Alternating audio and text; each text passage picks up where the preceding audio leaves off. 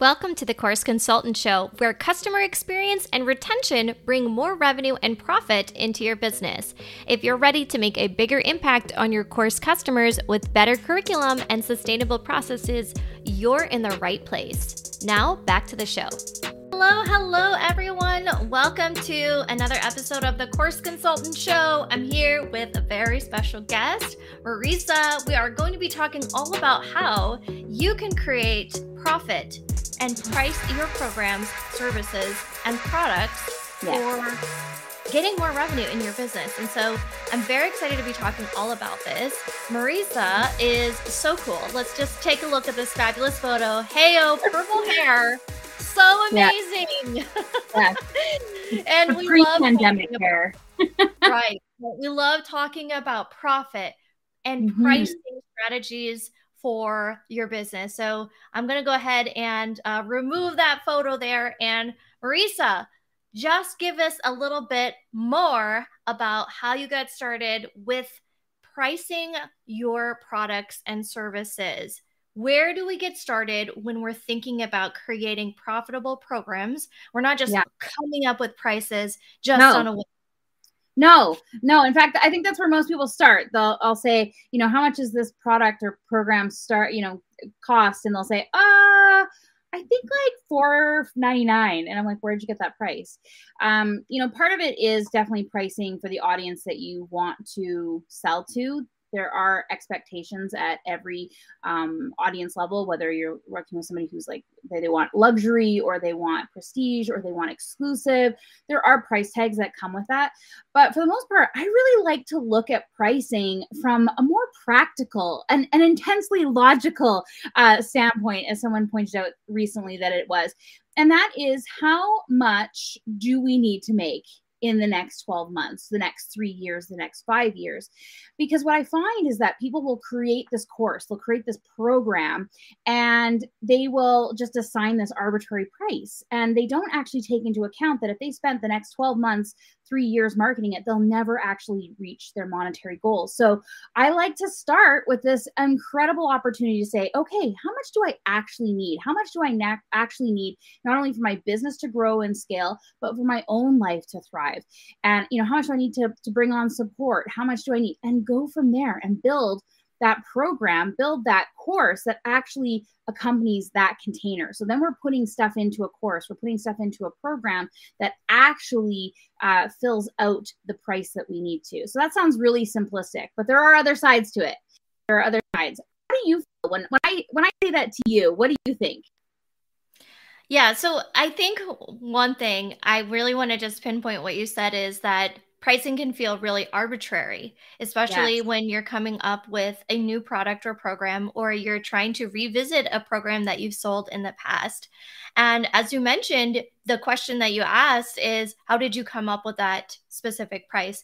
And for the most part, especially for online business owners or in the coaching and consulting space, we have a habit of comparing ourselves to our peers. And so we're saying, oh, okay, it's very standard to charge $47 for this or $97 for this. But when in reality, every business has different kinds of overhead costs for delivery. And then also you have a lot of different considerations to consider when it comes to, like, let's say, for example, the course platform, right? And I ask this question all the time to my students inside my membership.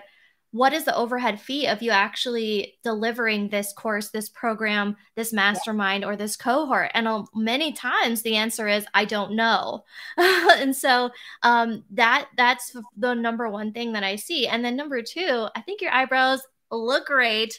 The bangs are looking poppin'. So I just wanted to shout you out there, Marissa, poppin' here with the eyebrows looking on fleek. No one says that anymore, right? No one says on fleek. Yeah, I mean, I might have gone and got them done specifically for this. I was like, I just feel like people should be able to see my eyes. Again, pandemic. So that's interesting. So let's talk about this. So just got my eyebrows done, right? It was interesting because as I was getting my eyebrows done, I was thinking about like the price, how the price has not gone up at all in the 2 years since I've gone. Yes, it was 2 years.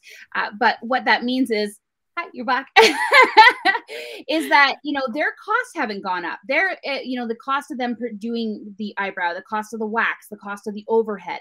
But these are the things that we want to actually keep track of, because when we talk about courses, when we talk about programs, sometimes the platforms that we're using actually do increase in price as we add in people. So the platform that I use, we get about 1,000 people in at the first level. And then as you add in your 1,500, 2,000, 2,500 to 10,000, it actually does cost you quite a bit more. So part of that is looking and seeing, how are you going to scale the program? How are you actually going to bring more people in? And what are the incremental costs as it goes up? And if we're not looking at our numbers, then our numbers are not looking at us. So we really do have to focus where we want to go. So we always start in the profit plan, we start with this big number, this 12 months, and say, okay, what does it actually look like for your business to profit? And what does it look like to have that income that you want to create? And we actually go through that, and we add in things like taxes and all this pesky stuff that we don't always want to think about. But guess what? It's still there. It's still a cost of doing business. And then we look and actually say, okay, how many people can I serve? How many people can I get into the program this year? How many can I get into each iteration, or every time I run it? Or is it evergreen? Are we pushing people to it? And then we start to play with the numbers a bit. And then we also look at your audience. So if the audience that you're currently looking at or serving is not at the buying level of where you need to be, you have to play with things. You either add things into your mix, your product mix, or you start to look at the audience that you want to serve that actually matches that level. And there is an audience for everybody. Now, it does mean that you might have to offer a slightly different course or program, or you might have some different services, but that's okay. Like, that's okay. You actually can go out to that market and say, what are you looking for at this price point? What would you expect to see in this program? And then you build it for them. Mm-hmm. And then you've got that language. That's where we bring in that market research, right? So we actually start to build these products and services, these programs or courses that are really tailored to what our audience that's willing to pay for that is at. And I know there's going to be somebody out there watching this right now saying, I really just want to serve people who want to pay, who can only pay under $100. I will say, when you get your business to the point where your revenue allows you to have a really healthy profit margin, you've actually gone through and saw what your overhead costs are, your profit and your revenue. When you are able to do that, you can help a lot more people. You can use, accessible pricing. You can use pay what you can. You can use pay it backward modems. But if you are just starting out, if you're just launching your first or your second course, get the audience in that you want. The other thing I hear a lot is people will say, I just need my first 10 people in and then I'll raise my price. But what happens is that price is a part of your marketing message. So what you've done is you've gone out and you're starting to market at those 10 people that want it at this price with this container. And you're not developing the audience that wants to pay it at the higher price with this container. And so this is an opportunity for us to take a look at our business and really say, okay, who am I serving here? Who am I putting this out to? Who do I want to have in here? Who do I want to create with?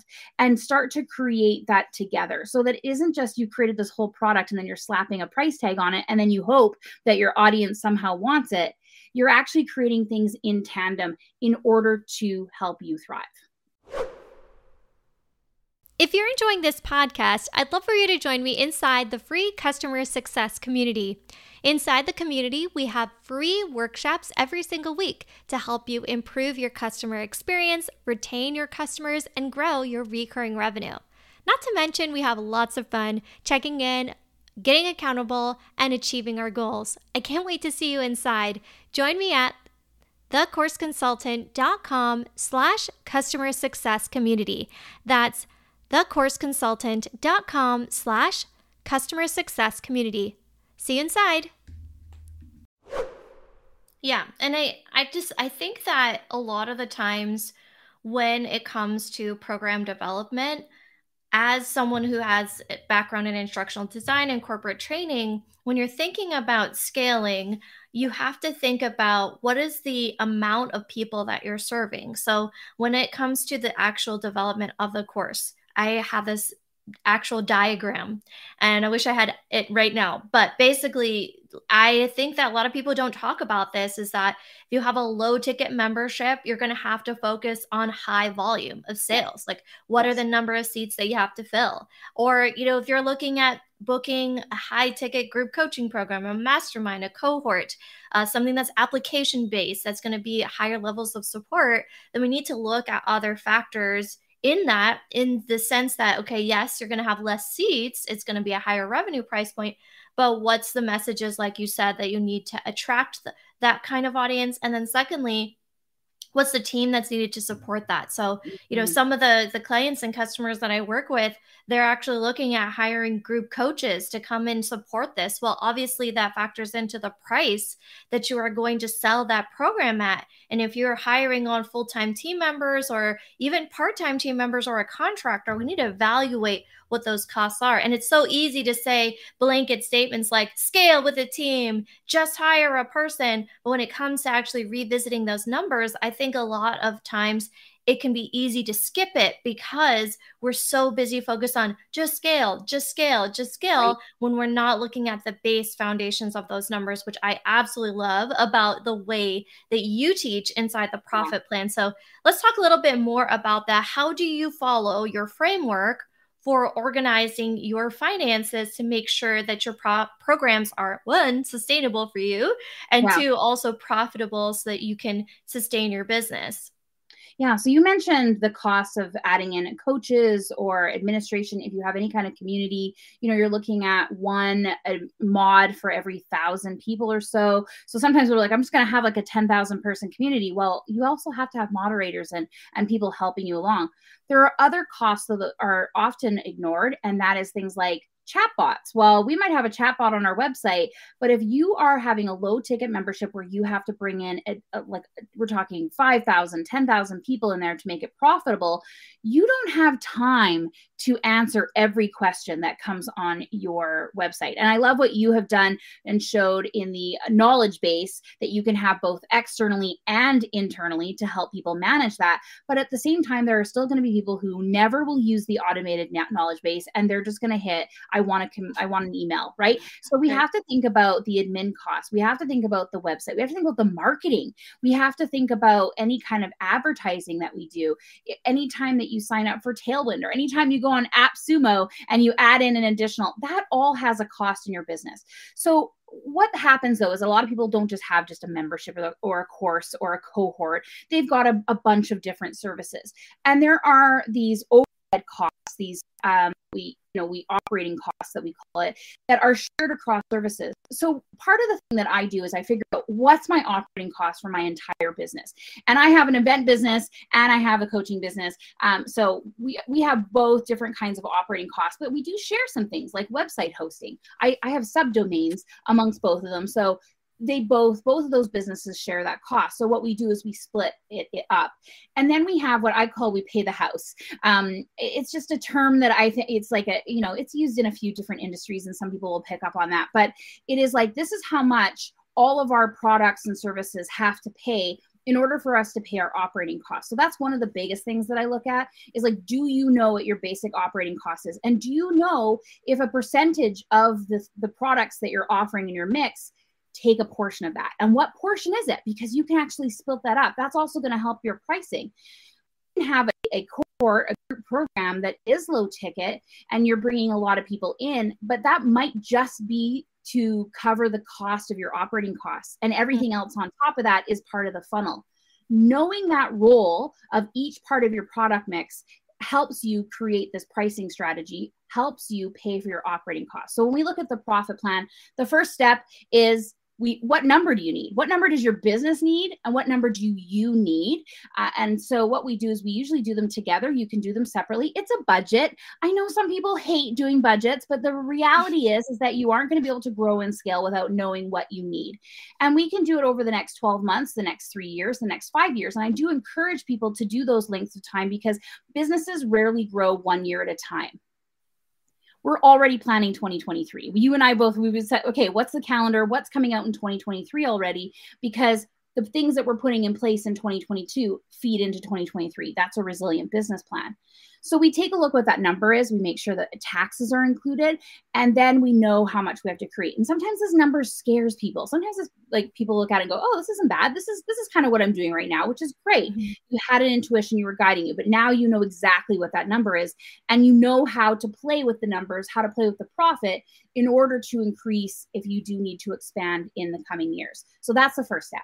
And sometimes it shakes people. Sometimes it's just like, oh, okay. The next step gets people though, because what we do is we take a look at all of your current products and services and we divide as if you are only selling one thing. And the reason why we do that is because people say, oh, I've got 5 or 6 things I'm offering. This allows you very quickly to see if you have to pivot or if you have any kind of illness in your family or yourself, or what you can do to create products and services that allow you to still create the income, or if you have to shift to marketing. The pandemic was a great example of where all of a sudden you might not have been able to do in-person events. So where do you shift your focus? How do you shift your product mix? How do you shift your marketing? You know exactly how much you have to bring in. Now, this is also where people say, oh, this $97 product that I've been trying to sell and putting all my focus in will never get me to my goals. And yeah, that's it. That's how we're ending up burned out and exhausted at the end of the year, because we were not marketing the right thing. Or we didn't have it set up so that 97 was like, you know, an entry level and bringing them up to the funnel to have something else. So that's the second step. How do you like that step? So I think I want to just take a moment and talk about step 1 and step 2, because I feel like step 1, people already are like glazing over. You know, we're having people, you know, the eyes glaze over. You get that zombie effect. You know, you're feeling like, okay, we're talking about money. Ew. No, Or it's we're actually talking fun. It's so much fun because or the numbers. Yeah, well, the thing is So with numbers, the first step is actually we put down all the things that we need.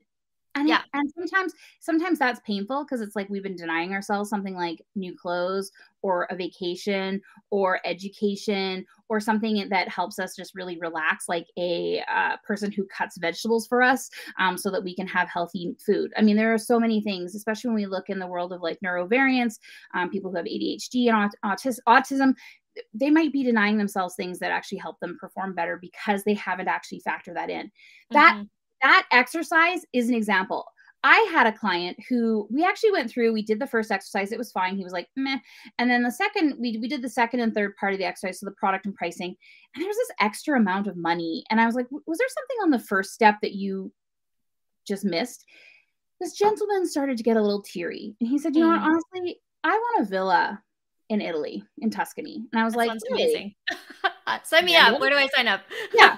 And I'm like, all right, well, let's go see how much it is. And so we went and looked at a few properties, and we found some ones that he was interested in. We took the average of that, and a mortgage for that was about the same amount that he was wanting to sell his products for. So it actually worked out. It was a little bit of magic in there.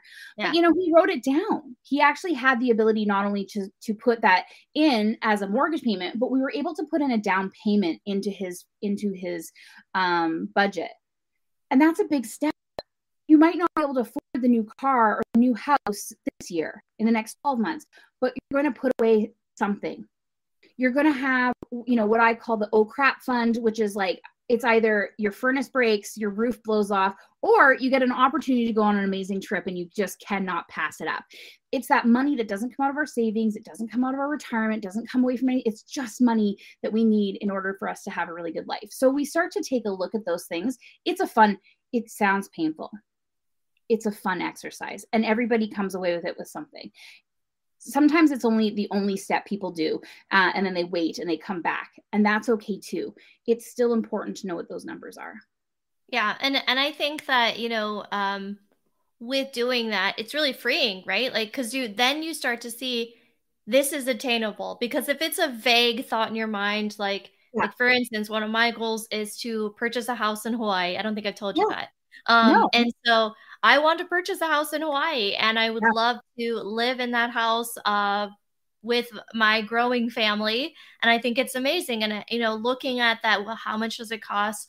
It becomes more of a realistic, attainable goal when we start to see measurable metrics, right? Like, okay, well, in order to do this, I need to have X amount of sales and I need this amount of seats to be filled and I need to achieve this. And I want to touch on your second step with like thinking through the funnel and everything, because I know you have some amazing steps. But I think when it comes to analyzing what your offers are, sometimes you can look back, like you said, is does this even fit in my business anymore? Was it attracting the right audience? Is that actually serving me the way I want to? And it, as you kind of look through, as you've looked at your product mix as you describe it, sometimes it doesn't fit anymore, and sometimes it means retiring offers, or looking at, okay, where is this leading people? Because as you mentioned, if you have a lower ticket membership, what's at the back end of that membership? Is there a one-on-one group or a one-on-one coaching opportunity? Is there a service related there?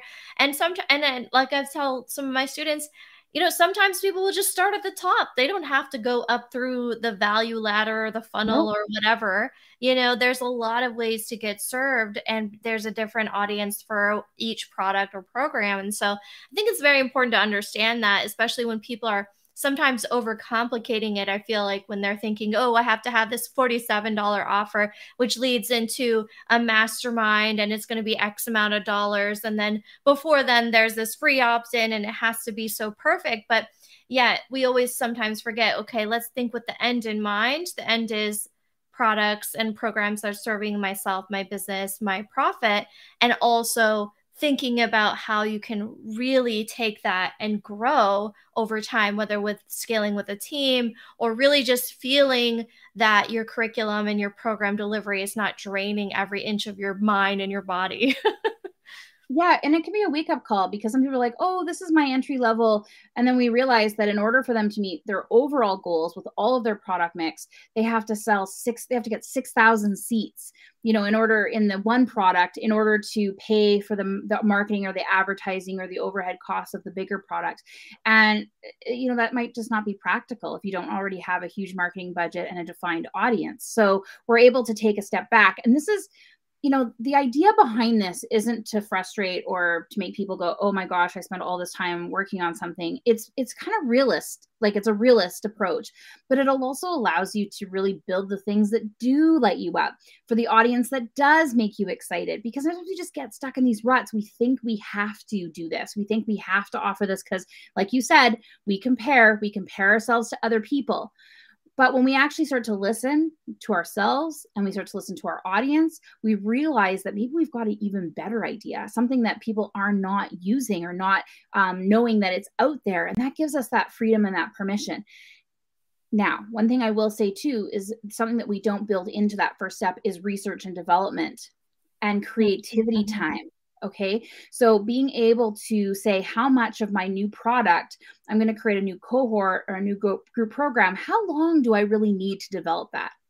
And I know there's some people that will say, well, sell before you're ready or sell as soon as you start thinking about the idea. And that can be a danger, right? Because I know that when I come up with the first idea and I go through my first run through, I'm so excited. I start typing and then I start watching people go through it. Or even like 3 weeks later, I'm talking to somebody very randomly. Also, I'm like, oh my gosh, I came at this the entire way wrong. I go back in and I refine it. So I know for me, it can take 3 to 6 months just to think of an idea, just to kind of massage it, just to put it through its paces. So I build that in because I have to pay myself. I have to pay myself with other things in order to give myself time to do that so that I'm not constantly trying to do the hustle, trying to go out there and make money just so that I can develop this new product. Yeah, and I think for me, I have gone through the profit plan and I need to revisit again because, there's times when I just need to go back at the numbers. Okay, where we are, was there anything added? Did I remove anything? Where are we at? Are we on track? One of the things that I have fell into and I've kind of talked with you about before is that I will sometimes just get in the habit of creating because I am a very creative person. I love doing new things. It's so much fun to think of a new idea. And my husband coins it an idea person. And I very much think that I am an idea person. But when it comes to selling one thing over and over and over and consistently, it can be a challenge to actually say, okay, this year I'm going to focus strategically on this offer. Mm-hmm. For me, who's like jumping from offer to offer to offer, I've had to really reel that back in and say, okay, if the goal is to achieve this, then I Yes. need to be able to focus on this. And I am not very focused all the time. And so, thinking about that and thinking about how you can really, really map out what that looks like for your year, I think has been so freeing for me to see on my calendar the strategic little steps instead of going hustle, hustle, hustle, hustle, hustle, new offer, new thing, new idea, and then in and out. It's more strategic. Everything feels more aligned. My calendar feels better because it doesn't feel like I'm just coming up with little steps and little wins here and there. It's Yes. very freeing, like I said, to have that. So, what other steps can you talk about when it comes to the profit plan? Because we've already covered step 1 and 2. Yeah. I mean, the next step is pricing because sometimes we have to go back. Now, the idea, you touched on this, you have to go back to the profit plan.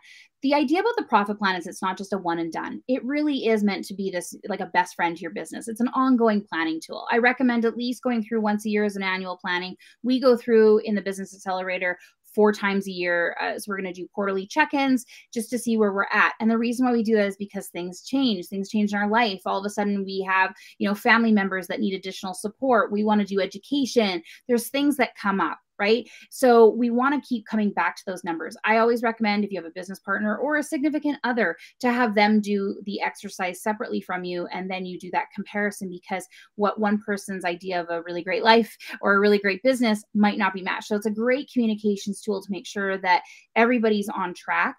But every step of the way, so as we go through step 2, step 3, step 4, they really do always come back to step 1 because when all of a sudden we decide, oh, okay, this product and service doesn't match, I now have to adjust the pricing, or I have to adjust the support in order, or I have to adjust the marketing, which are the other steps. So we have price. It goes your budget, your financial forecast, your pricing, your products, your pricing, your support system, and then your marketing. And it doesn't necessarily have to go in that order. That's just kind of like I'm like, this is kind of what we go through. We're going to go back always to step 1 because as soon as you add in support, whether that's an admin or an assistant coach or marketing support or any of that kind of, it could be tools or people, you're going to go back to your budget. You're going to add that money in. You're going to check your prices. You're going to check your products. Are you still aligned with that? So it is definitely a kind of like, I do step 1, I figure this out. I come to terms with my numbers. I get used to my numbers. They feel comfortable. I move on to products. I move on to prices. I move on to support, which can also be very jarring where people feel like they've been doing a lot themselves, and being able to factor in the cost of hiring somebody or the cost of tools. Now, one of the things I always recommend too, when you're hiring somebody new into your business, are you making plans to have 3 to 6 months of their salary already in your business when you go to hire them? And the reason why is because you never know when all of a sudden a pandemic is going to shut down and you have to make sure that their budget, that they can still pay the rent. But realization is that it can take 3 to 6 months for a person to actually have that ROI in your business. And I know people don't want to hear that. They want to hear that they went and got a VA and the second week that they're working, they're already doing so much stuff. That's not how it works. There is an onboarding process with your support team, just as there is with your customers and your clients. So it's recognizing that, is making sure you have the money. Now, this is one thing I hear a lot too. They'll say, when I get to $30,000, I'll think about hiring someone. Well, the problem with that is that they haven't already budgeted for the cost of that person in their pricing structure. So when they get to 30,000, they also still can't hire someone because they're still operating on their solo budget. So even if you can't hire them for 6 months or a year, put that in there. There's a tool in this step also that helps you actually capture how much it costs for you to do the task and how much a tool or a person does to do the task. And it's a really great way to see, oh, all of a sudden, it's actually costing my business for me to do this alone. So that helps you kind of really take a look and go, okay, I need to make some adjustments. I need to hire on support or get a tool in place or a process in place that helps me fix this. But it also helps you price better because you actually know exactly how much it's going to cost to get the tool or to get the person in your business. So that's step 4. And then marketing, because we have to have a plan. We have to have a whole focus to go out there. And you mentioned it, right? When you get into creator mode, and this is a bad habit, and I know we are all guilty of it. You put out a post and then you hear crickets. And what happens? Your brain starts going into like, oh no, nobody wanted this. And it's like, come on. Like the first time somebody hears about it, it might take them 7, 10, 12 times hearing about it before they can even go, hey, what is this? And then to make that buying decision. So what this allows you to do is actually create that marketing plan. I use what's called life cycle marketing, and it basically follows the person from when they've never even heard of you, they don't even know you exist, to things like a repeat buyer and a lapsed buyer, and an ongoing buyer. And it's like, how do we create marketing? How do we create ongoing communication and engagement at all of these steps that really allows you to maximize your overhead and your operating costs? And it allows you to have a higher profit structure in order for your business to grow. Yeah, I think when it comes to that, there's a lot of that factors into the marketing. Like there's costs associated with it. And I think that when you start doing paid advertisement, it's really important to start tracking the metrics of, okay, not just, the return on ad spend, but actually looking at what was the actual cost of acquiring the customer. Because when it comes to actually getting them into your services and your offers, we want to start looking at the longevity of how long this customer is going to be working with us. How much you priced your product, the average order value of your product or program. And that's really relative to what your overhead costs are and the pricing that you have. Not to mention, when you're thinking about looking at long-term growth and long-term sustainability, all of these things, all the numbers, it becomes a better way to see, am I on track? Am I not on track? How can I be even better? And so I think, when it comes to looking at the sales too, you can be really awesome at making sales, book hundreds of thousands of dollars in sales. But if we're not looking at tracking, okay, here's where the income is going towards the team, it's going towards the tool, it's going towards this and that, it can be a little bit difficult to actually see where your money is going and how much profit you're making and how it relates back to your goals. And so for those people who are awesome ad sales, great. And for people who are just, maybe getting more confident in sales, looking at your numbers is definitely the most important thing when it comes to forecasting, projections, and goals. So yes, so you have talked about the 5 steps of the profit plan. What are you up to now in your business? Is there anything that people should know about applying the profit plan into their own programs and products and services? Yeah, I mean, definitely. It is, we've talked about this. It is a lifetime of your business tool. So it is something I work with on all my one-to-one clients, but it is something that I saw that people might have, I originally created this. It was actually a challenge. And then I saw people having such amazing results with it that I created a course. But what happened, I saw people would go in, sign up once, and then not necessarily keep using it in their business. So it turned into a membership, and then it turned into the Business Accelerator, which is an ongoing community with daily support, daily access, where we can go through the profit plan. Because here's the challenge, is that we forget. We forget about what's good for us. And it's just because we get so busy. We're making the bread. We're making, we're working with the key people. Like any business, it doesn't matter if you're in person or digital, you get wrapped up in it. And being able to come back into the profit plan allows you to have a reset. It allows you to do some pivoting if you do want to make a big growth step. And it also just allows you to be like, yeah, okay, I'm on track. I'm doing good. So it's also there for you just to make sure that you are not going to get to the end of the year, do your taxes and go, oh no, my overhead was so much more than my profit. And this is why I don't have the ability to hire on a new person or to grow or scale into the new year. So I'm always really excited when people do this. Some of the businesses that have taken it into action, they're still using it 6 years later. And I think it's amazing because once we get into the habit of doing it, you don't necessarily have to sit down with I have spreadsheets, so many spreadsheets where I go in and I play with the numbers, but I do it in my head now, right? I'm like, okay, wait, is this even feasible? Is this actually going to make it? So whenever I come up with a new idea now, I quickly run it through the profit plan and I go, okay, I got to make this tweak or I need to go out and do market research. One of the things that we forget is the cost of acquisition. So sometimes people think the cost of acquisition of a customer is only in ad dollars. It's you. You mentioned somebody that's really good in sales.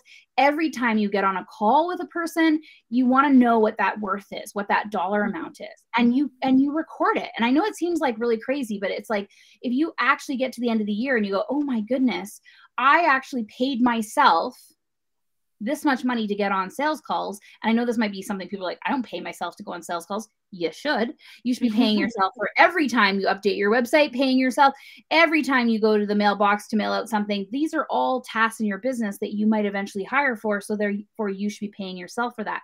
If you don't know what that number is, scaling and resiliency is going to be really hard. It is going to be really difficult. And I think when I had an agency, looking at the cost of hiring a team to support the activities that I did day to day, I actually wasn't aware of what I was doing, the time it took me to do something, and the proficiency level that I needed to be and my team needed to be at in order to achieve the goals that I had in mind. And so as I, was making, great money, I started to see, oh shoot, things are slipping. They're not as proficient in this. And then the cost, rose as I continued to train them, which I think is important long term to see, okay, if I've already trained this person, let's try to keep this person, if they're performing well, on the team, and we'll grow the team. And like you said, pricing the program and the product to actually leverage the cost of that team member is very important. And I think I've made that mistake in the past. It's just, oh, I know it's going to cost this time, and I'm doing all this estimates based off of delivery from what I know, but it's not factoring in the cost of the team. It's not factoring the cost of the training. It's not factoring the cost of, what they cost, or, even if there's revisions that need to be done, right? So, so many things have to be considered when we're thinking about pricing and programs. So y'all need to hang out with Marissa. Marissa's amazing. I'm inside of the Business Accelerator and the Create the Rules community. It's so much fun. Marissa, oh my goodness, it's just been so much fun. I have loved having you on today's show. Any last words and where people can find you for your business? I mean, createtherules.com. That's the best way to come find us. We have everything on there, including the Business Accelerator. We want to keep people in our programs. We want to keep people loving what we do, because they're going to tell other people and they're going to tell other people. And that's one of the best ways that you can grow your business. So I'm so glad that you're focusing on this. I'm so excited. This is very much needed in the business world. And I'm excited that you're leading this, because we need more of it. Yes, thank you so much. And thanks so much for being on today's show. I am so excited to share this with my community. Marissa, I have so appreciated your time, and I hope you have a good rest of your day. The episode might be over, but the party doesn't stop. Make sure that you head on over to www.thecourseconsultant.com/customer success community so that you can get plugged in, connected, and grow your recurring revenue. That's it for today's episode. Can't wait to see you inside the app. Chat soon.